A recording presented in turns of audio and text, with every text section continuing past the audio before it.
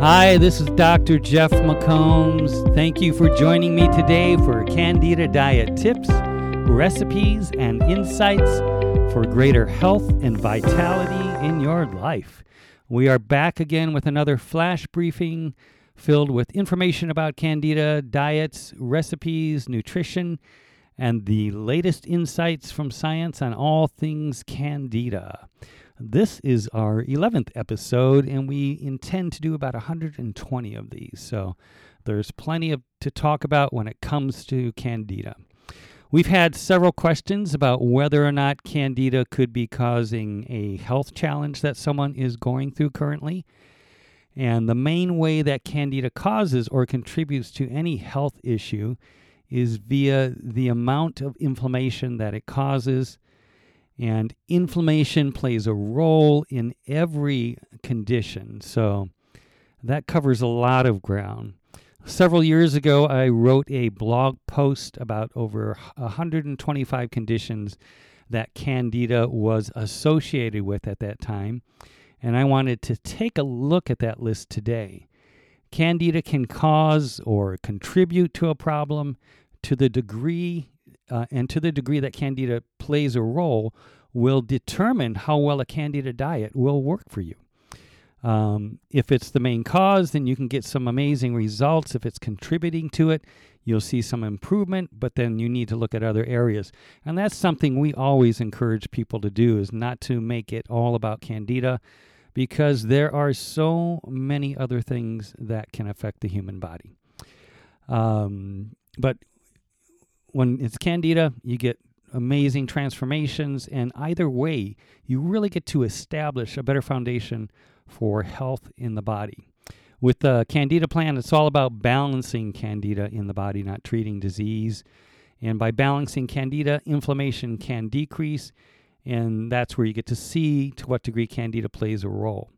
So here is a list of some of the conditions that I found backed up by research several years ago. So I just want to read this list, and you can see if you're having anything on here that might be related to Candida.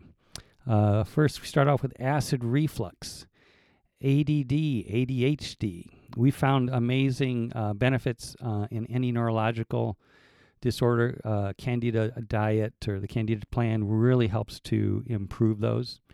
Acne, allergies, Alzheimer's, anxiety, arthritis, asthma. We've seen some amazing transformation, especially when kids have asthma. It's really something to consider whether or not they might have an issue with Candida. Athlete's foot, autism. Again, there it is, anything neurological. Autoimmune conditions, and that's a long list right there. So that is pretty extensive. Bladder infections, definitely. Blood sugar imbalances. BPH, which is swelling of the prostate. Brain fog. Brain fog is just another way to say inflammation of the brain. Bronchitis, inflammation of the lungs. Different cancers have been associated with Candida. Chronic fatigue syndrome. Inflammation of the colon, colitis. Concentration difficulty, confusion.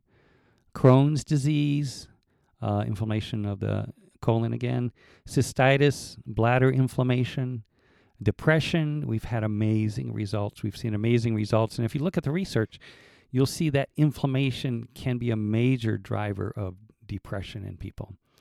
Lots of skin issues, dermatitis, diabetes, eczema, inflammation of the heart, endocarditis, endometriosis, esophagitis, gas, food allergies, food cravings, inflammation of the stomach, gastritis, GERD, another way to say acid reflux, gluten allergies, headaches, heartburn, heart disease, hypoglycemia, which is low blood sugar. Let's see, it's a long list. Indigestion, infertility. Infertility is an amazing one. We have seen amazing results with the Candida plan and infertility over the past 31 years.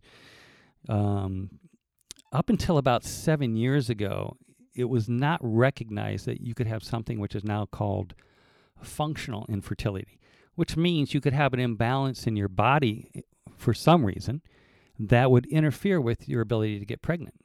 So, but we've been seeing when people do the Candida plan, which helps to increase their absorption of nutrients, can help to decrease inflammation, that you really see function restored in many of the tissues of the body.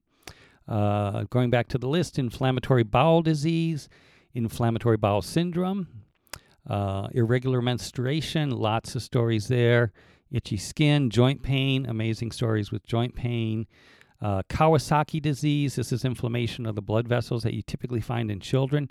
And there was an interesting story back in 2014 where all these children in Japan were coming down with Kawasaki disease, and they traced it back to airborne Candida coming from northern China, where they had a lot of hog farms, agriculture. So this, the use of antibiotics and was creating all this fungal Candida, which was becoming airborne.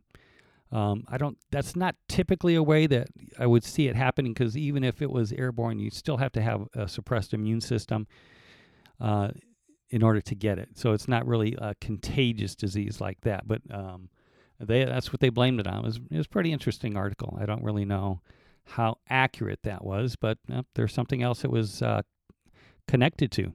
Lack of mental clarity, leaky blood-brain barrier.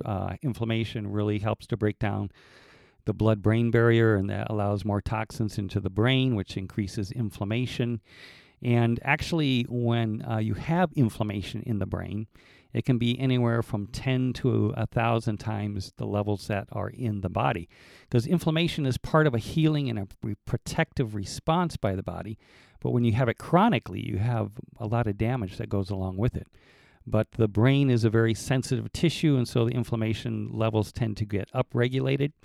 And of course, over a long term, that would be something, probably a reason why you would see it connected in earlier studies to Alzheimer's. Memory problems, migraines, mood swings, definitely nail fungus, although there can be a lot of different type of fungus that play a role there. Obesity, osteoarthritis, poor concentration, poor memory, prostatitis, again, inflammation of the prostate, psoriasis, rheumatoid arthritis, another one of those autoimmune conditions, sinus problems, yes, definitely, scleroderma, some good stories there, sugar cravings, thrush, urinary frequency, urinary infections, vaginitis, visual problems, weakness, weight gain, white coating of the tongue. I mean, it's a long list, and that is not the whole list. Again, this was something I compiled about, I'm going to say about 10 years ago, and if there's been a lot of research since then, so I'm sure there's much more connected with Candida through the science these days.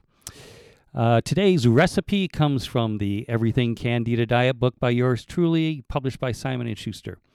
There are about 150 recipes in this book, and it's available on Amazon or at candidaplan.com, candidaplan.com. This recipe is found on page 221, and it is a recipe for Tuscan chicken.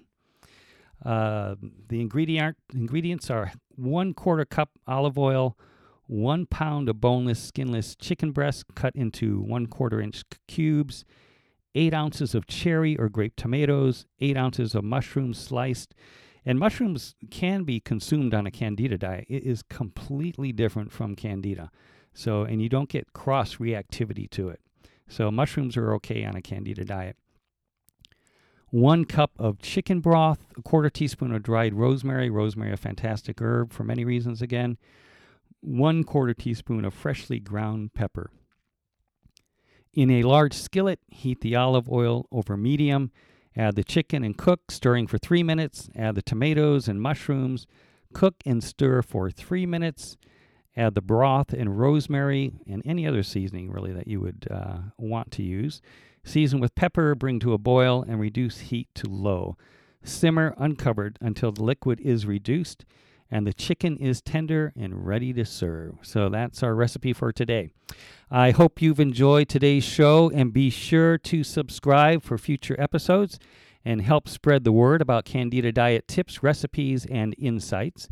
If you can rate this episode and give us some love there, that would be greatly appreciated.